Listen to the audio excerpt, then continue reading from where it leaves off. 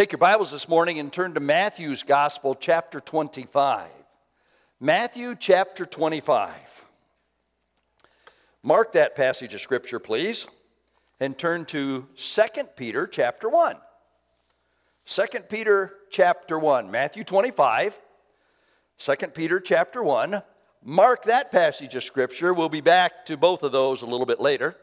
And turn to our text, 1 Timothy chapter 6.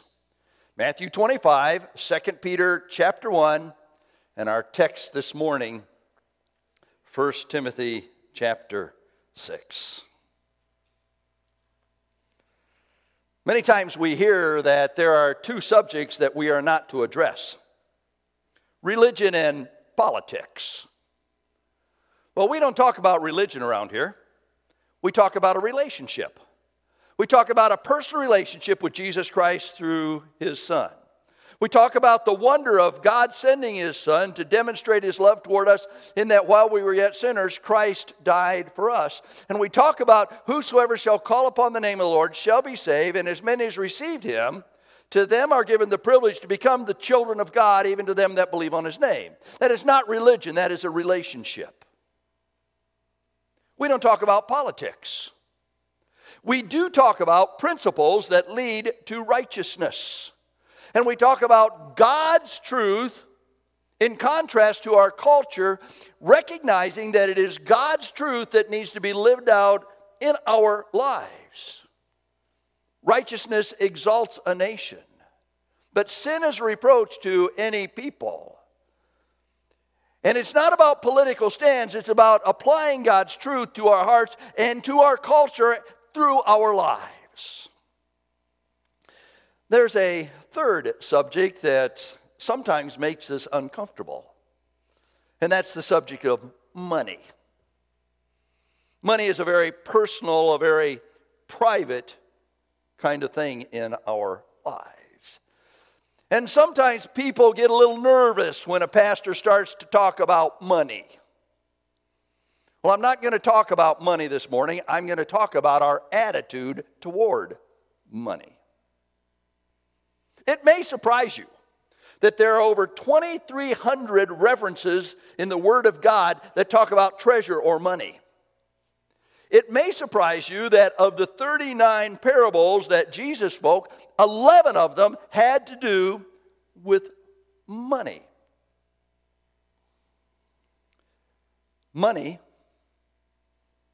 as a topic in God's Word, is the second most addressed topic that is referenced in the Word of God. Number one, prayer. And I think that interesting because prayer talks about our relationship with God, and money talks about our relationship to what God has given to us to invest for His honor and His glory. And so this morning, I want us to recognize what the attitude of our lives should be toward the resources that God has given to us. Now, I want to give you the big picture, and it's found in our text. Look at verse 10 of 1 Timothy chapter 6.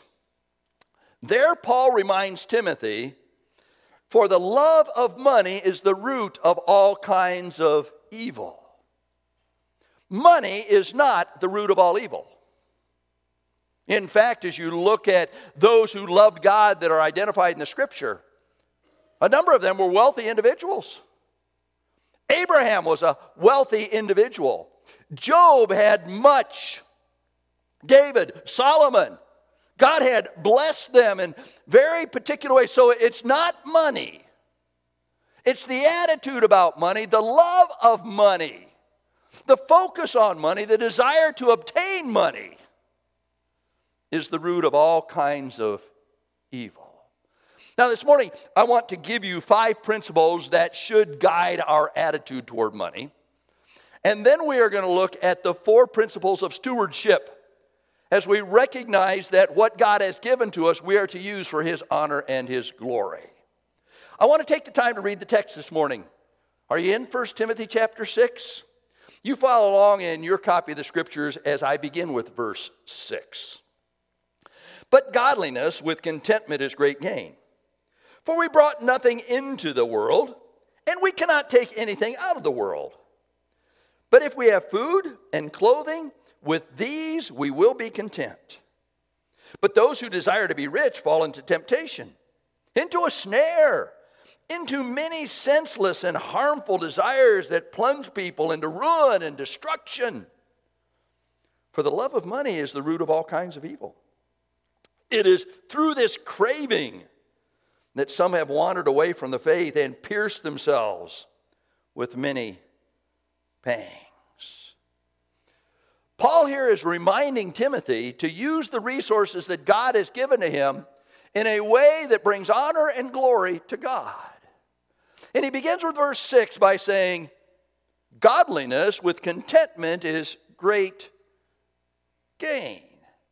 Now, I want to remind you of what we talked about last week. There were false teachers that thought godliness would give them gain, that they would profit from being in the ministry, that they would somehow be blessed simply because they were part of a ministry situation. But I want you to know this morning that as we look at money, money is not that which gives to us an understanding of wealth. Money is not a sign that we are wealthy. What is a sign that we are wealthy? Paul says godliness, God-rightness, a relationship that pleases God is that which brings honor and glory to God, and it is that which is great gain. How much time in your life do you spend on being godly? How much investment do you make in your life in making sure that you are the kind of person that God wants you to be? Now, many of us either do or have had employment. And much of our time is occupied or was occupied with going out and doing a job, right? 40, 50, 60 hours a week. We invested because it was our responsibility. Let me remind you that as a child of God, your responsibility this morning is to be godly. God expects us to be godly. Say, well, I can't do that. I'm not good enough. I'm not high enough on the totem pole. I don't have enough resources.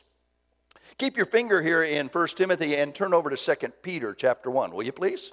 2 Peter chapter 1.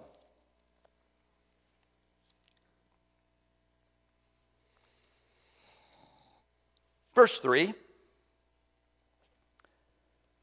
His divine power has granted to us all things that pertain to life and godliness. Now stop right there. What do the words has granted mean to you? Maybe if I try hard enough. It's an opportunity that God gives to some and not to others. No. The has granted is for each of us to understand that as a child of God, being indwelt by the Spirit of God, living according to the Word of God, God's given us everything we need that pertains to life and godliness. Do you believe that this morning? God has given you everything you need that pertains to life. And God has given you everything that you need that pertains to godliness. Let's go on. Through the knowledge of him who called us to his own glory and excellence. Do not be content with being a mediocre Christian. Do not be content with being less than what God wants you to be. We are to live the Christian life with excellence. The best possible motives that lead to the best possible actions in our lives. Verse 4, by which he has granted to us his precious and very great promises, so that through them you may become partakers of the divine nature, having escaped from the corruption that is in the world because of sinless desire. Do you see a contrast there? Do you see a contrast between the divine nature and that which the world has to offer? Do you recognize this morning that there is a real difference between being heavenly minded and earthly focused? I recently listened to a message by Tony Evans. And Tony Evans was talking about the Lord's Prayer. You're familiar with that passage of Scripture, are you not? Our Father, which art in heaven, hallowed be thy name. Thy kingdom come, thy will be done on earth as it is in heaven. Now, that's where he stopped. And what he said was, we need to learn more about what's going on in heaven if we're going to do that down here. Thy will be done on earth as it is in heaven. And if we don't understand what's going on in heaven, then how in the world are we going to live that out down here? That's the divine nature. That's the Spirit-controlled life. That's God working in us and through us to accomplish His heavenly plan. God wants you, God wants me as His children, as His representatives, as His people, to show this corrupt culture what it means to live above it and for the honor and glory of God. It's not about all this stuff going on around us. It's about the divine nature that we have been given. Verse 5. For this very reason, Peter writes, make every effort to supplement your faith with virtue, and virtue with knowledge, and knowledge with self-control, and knowledge with steadfastness, and steadfastness with godliness, and godliness with brotherly kindness, and brotherly kindness with love. You see the process?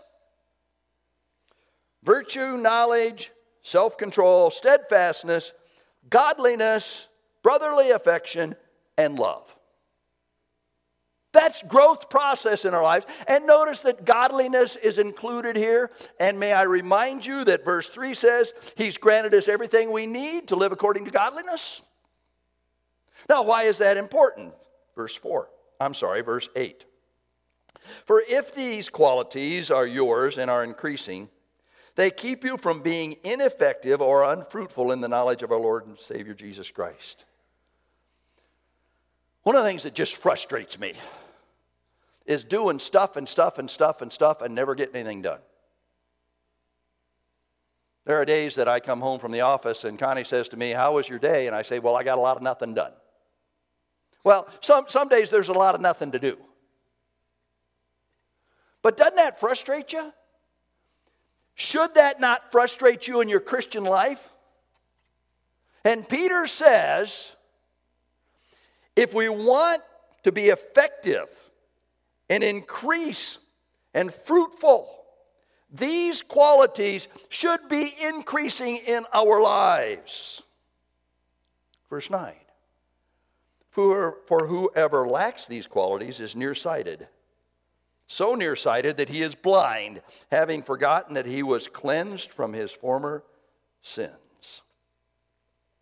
Nearsightedness allows you only to see clearly what is up close. And Peter says, if you lack these qualities, you're looking at the wrong thing because you're only looking at the way you live, the things that are up close, the things that affect you on a daily basis. And he goes on to say, not only nearsighted, but blind. You know, sometimes we as Christians live as though we're blind as a bat. We don't see it. We don't recognize that this isn't what it's all about. That's what it's all about. And we may spend 40, 50, 60, 70, 80, 90, 100 years here. But that's not what it's all about. It's all about eternity with God and bringing honor and glory to His name. And living out these qualities. Training ourselves for godliness. And recognizing that God wants to perfect Himself in us and through us for His glory. You see, money isn't a sign of real wealth. Godliness is. Because godliness with contentment is great gain. A Godward attitude. A recognition that it is all about the glory of God. contentment, satisfaction. Paul wrote in Philippians chapter 4, I have learned in whatsoever state I am therewith to be content. 30 years ago when I moved to Michigan, I thought that's how it applied. A Buckeye being content living in Michigan. That's not what it's all about, folks. What it's all about is recognizing that no matter where you are, God is going to take care of you, God is going to take care of me, and that's okay. God's given me everything I need to be the kind of person that He wants me to be. Money is not a sign of real wealth. Godliness with contentment is great gain. And that's so necessary in our lives. Proverbs chapter 30 tells us this. Give me neither poverty nor riches. Feed me with the food that is needful for me. Why? Lest I be full and deny you and say, who is the Lord? Or lest I be poor and steal. I don't want to deny God because I got so much and I'm dependent upon me. And God will never place us in a situation where we've got to steal, because God always takes care of the righteous. The psalmist says in Psalm 37, I've yet to see the righteous begging, nor a seed going without bread.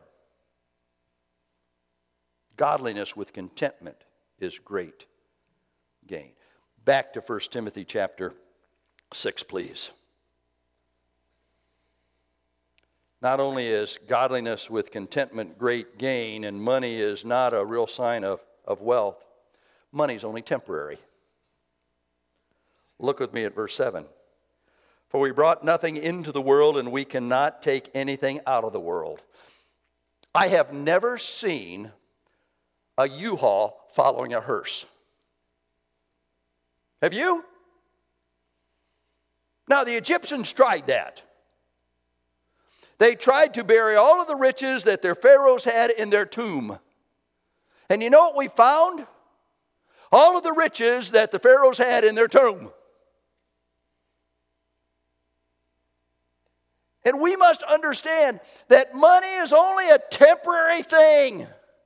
It comes and it goes. The writer of Proverbs in Proverbs 27 says this, riches do not last forever. Jesus said this in the Sermon on the Mount.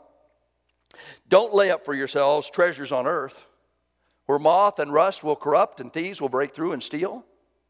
But rather, lay up for yourselves treasures in heaven, where neither moth nor rust will corrupt, and thieves can't get at it. Why? Here's the attitude. For where your heart is, there's your for where your treasure is, there's your heart also. For where your heart is, there's your treasure. That's your attitude. Why? Because it's only temporary stuff. And we came into this world naked, and we're going to leave the same way. And we can't take it with us. I love this verse. You find it in Psalms 49:10. Listen closely. For he sees that even the wise die. The fool and the stupid alike must perish and leave their wealth to others. Well, that's profound, isn't it? Money is only temporary. We need to be able to weigh our needs and our wants versus contentment.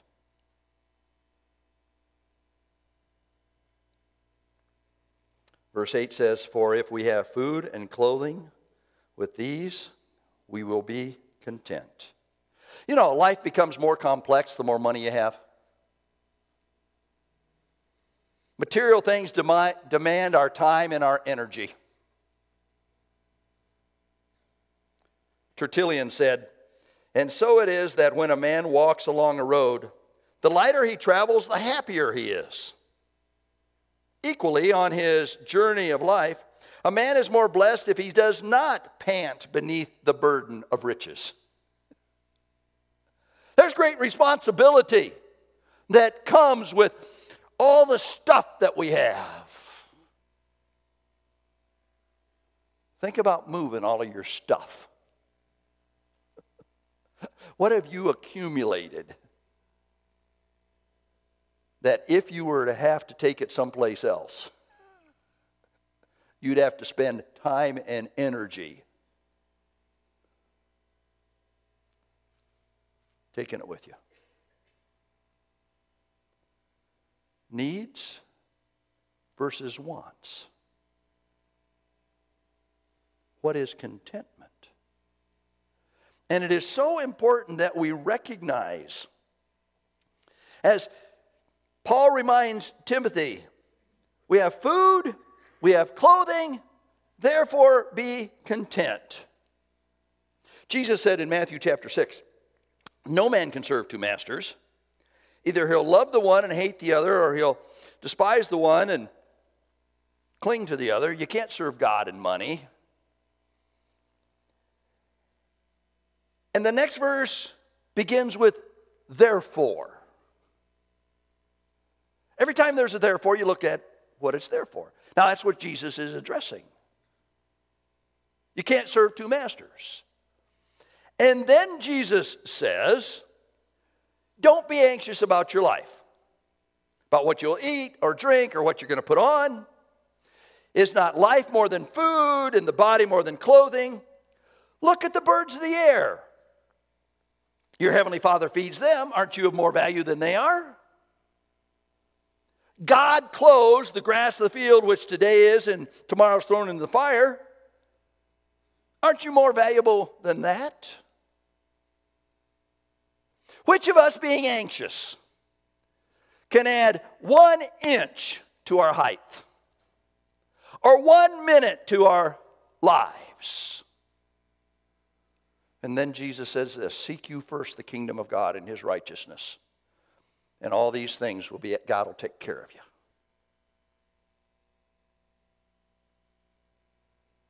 You see, there's a difference between our wants and our needs and being content. And that's an attitude. John D. Rockefeller, a good Baptist, was asked one time, how much money's enough? And his answer, just a little bit more. It's all about attitude. Money entraps those who are rich. Listen as I read verse 9 and understand the emphasis of verse 9. But those who desire to be rich fall into temptation, into a snare, into many senseless and harmful desires that plunge people into ruin and destruction. This is an emphatic statement. God says, this is the way it is, Timothy. Those who desire to be rich, those who spend all of their time and energy accumulating for themselves, those who focus on earthly stuff, just gathering, those who do that fall into temptation, into a snare. The picture here is of a trap that you would set in order to catch a wild animal.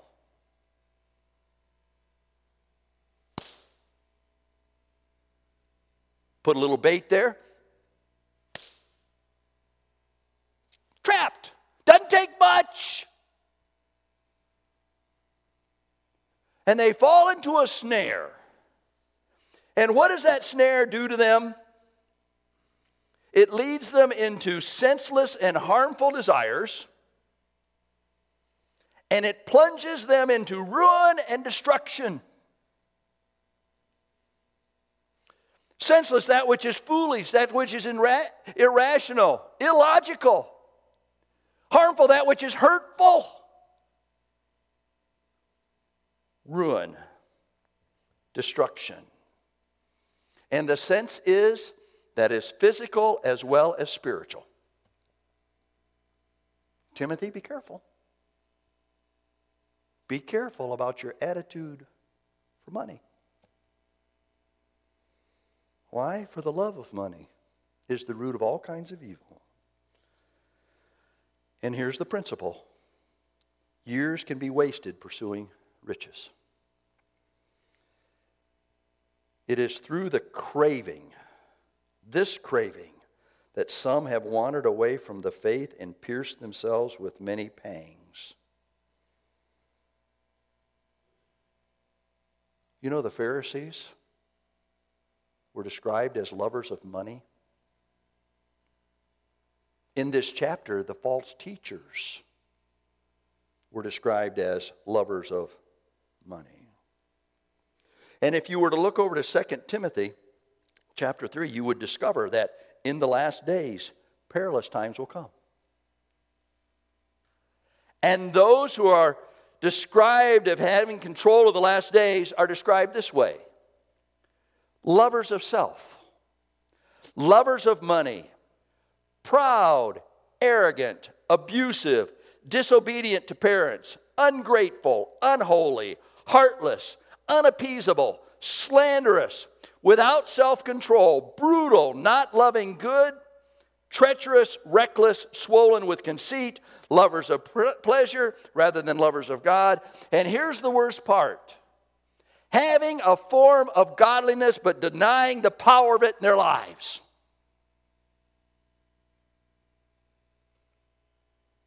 Years, lifetimes can be spent in failure simply because they're wasted pursuing money.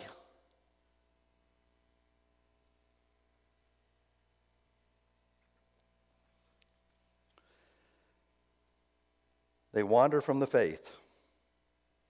They're pierced with many sorrows, griefs. ESV, pangs. Wow. I don't know about you, but I don't want to be that. I really, really don't. So let me give you 4 principles of stewardship. Turn to Matthew chapter 25, will you please? Matthew chapter 25. This is a passage of Scripture that is very familiar to you, but I want to remind you of it. I want to begin with verse 14 and read down through verse 19. Listen to what God's Word has to say. For it will be like a man going on a journey, who called his servants and entrusted to them his property. To one he gave 5 talents, to another 2, to another 1. To each according to his ability. Then he went away. He who had received the 5 talents went at once and traded with them, and he made 5 talents more. So also he who had the 2 talents made 2 talents more. But he who had received the 1 talent went and dug in the ground and hid his master's money. Now after a long time the master of those servants came and settled accounts with them. Now, you know the rest of the parable. The one who had gained 5 received a commendation. Well done, thou good and faithful servant. Enter in the joy of the Lord. And this is what I really think is important. Because you've been faithful in little things, I'm going to give you bigger things. The same was true for the one who had the 2 talents. Well done, because you've been faithful in the little stuff. I'll give you bigger stuff. And the one who buried his talent, you wicked and slothful servant. Ouch. You wicked and slothful servant. Now, what are the 4 principles of stewardship? Number 1, God owns it all. Did you catch that in verse 14? The man going on the journey called his servants and entrusted to them his property. That pronoun is significant. That which was given to the servants belonged to the master. Every good gift and every perfect gift is from above and cometh down from the Father of lights, with whom is no variableness, neither shadow of turning. God owns it all. God gives to us life. God gives to us the opportunity to be godly. God owns it all. You and I have nothing that God has not given to us. Tattoo that on your brain, will you please? It all belongs to God. Now, I've got a lot of junk. And I wonder if God wants his junk back. It belongs to him, right? Principle number 2. God gives it all back to us to enjoy. The one servant, he gave 5. The one servant, he gave 2. The other servant, he gave 1. Now, he does not give to all of us equally, but he gives it all back to us.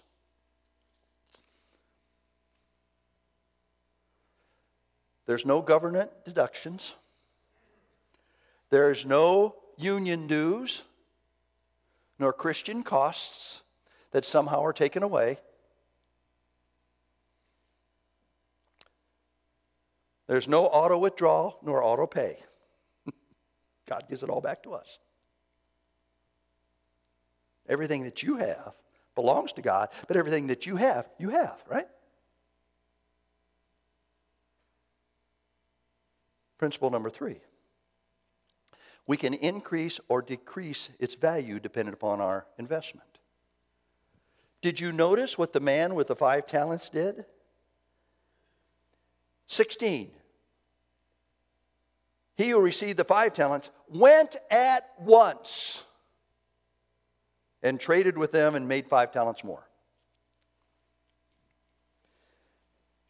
Our son was in our home a week ago, and he's changing jobs again.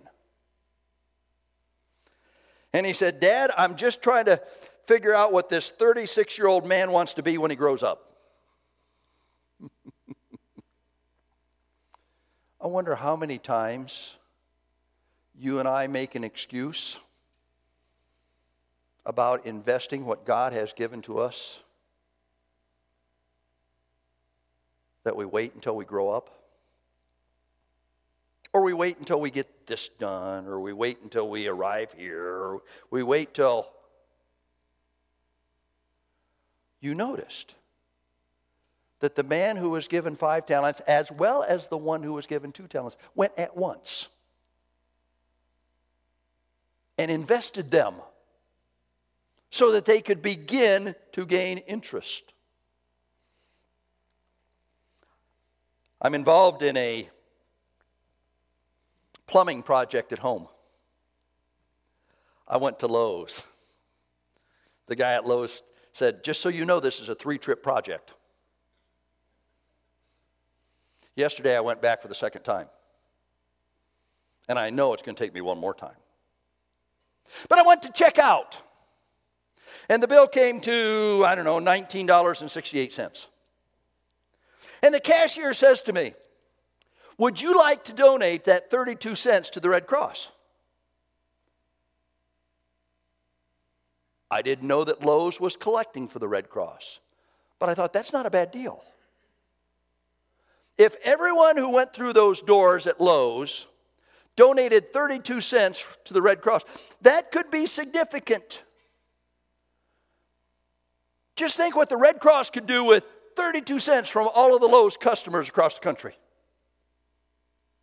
Just think what God could do with you and me if we would simply invest what he's given to us for his honor and his glory. And not only corporately here at Calvary Baptist Church, but in our community and in our country and literally around the world with Operation Christmas Child. We can increase or decrease its value depending upon how we invest it. Say, "Well, I can't afford to invest it." You can't afford not to. Why did the man with the 1 talent bury it? You know the text. He said to his master when he returned, "I knew you'd require that back from me. And I didn't want to lose anything, so here it is.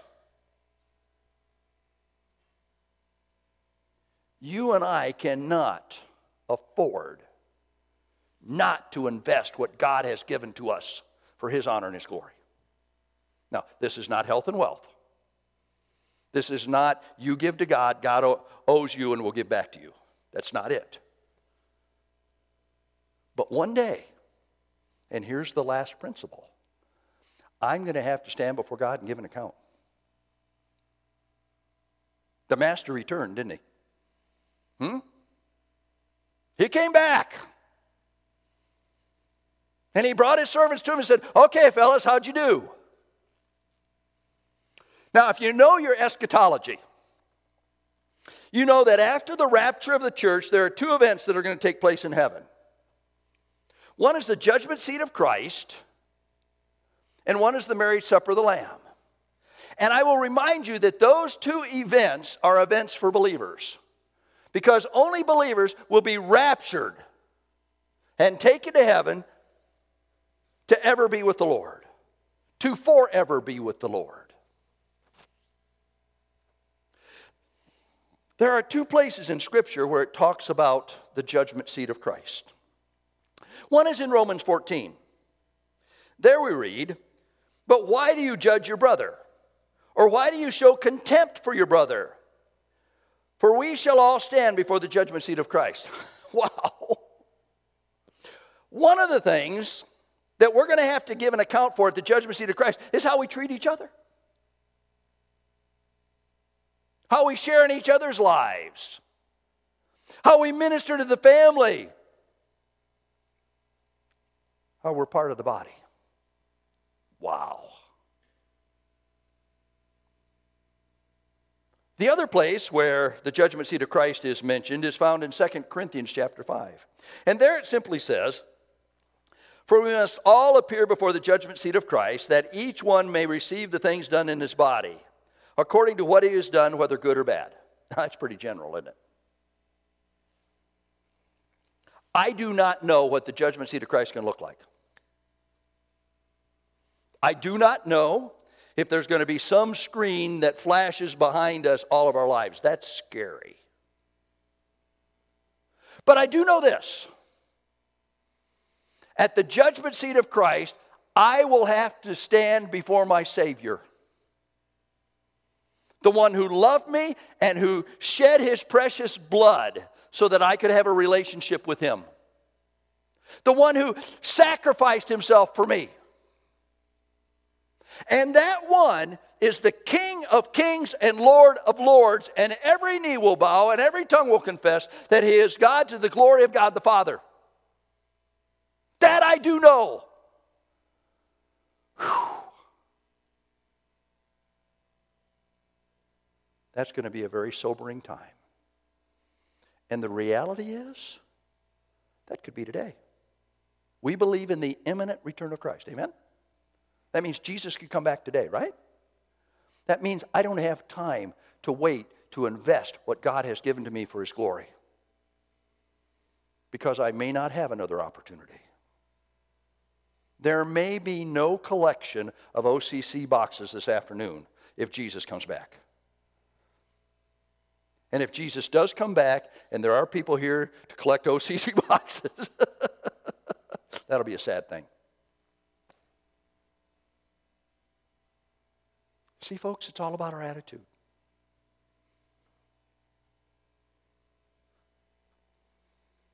It's all about our attitude. Luke chapter 12 has an interesting parable in it. In this parable, Jesus is talking about being ready to stand before a wise and faithful master. Peter says to Jesus, why are you telling us this parable? Jesus says, well, here's the deal. Those who know a lot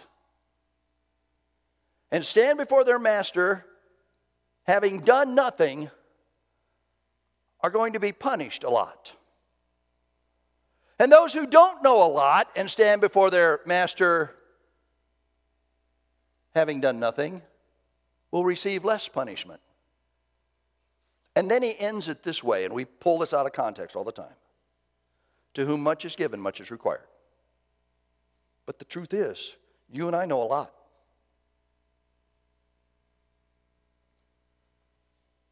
We understand what God's word says. And we have been given a lot. And to whom much is given, much is required. Why? Because the consequences are great. And Paul, in writing to Timothy, says, Timothy, I want you to understand this. The love of money is the root of all evil. And Timothy, godliness with contentment is great gain.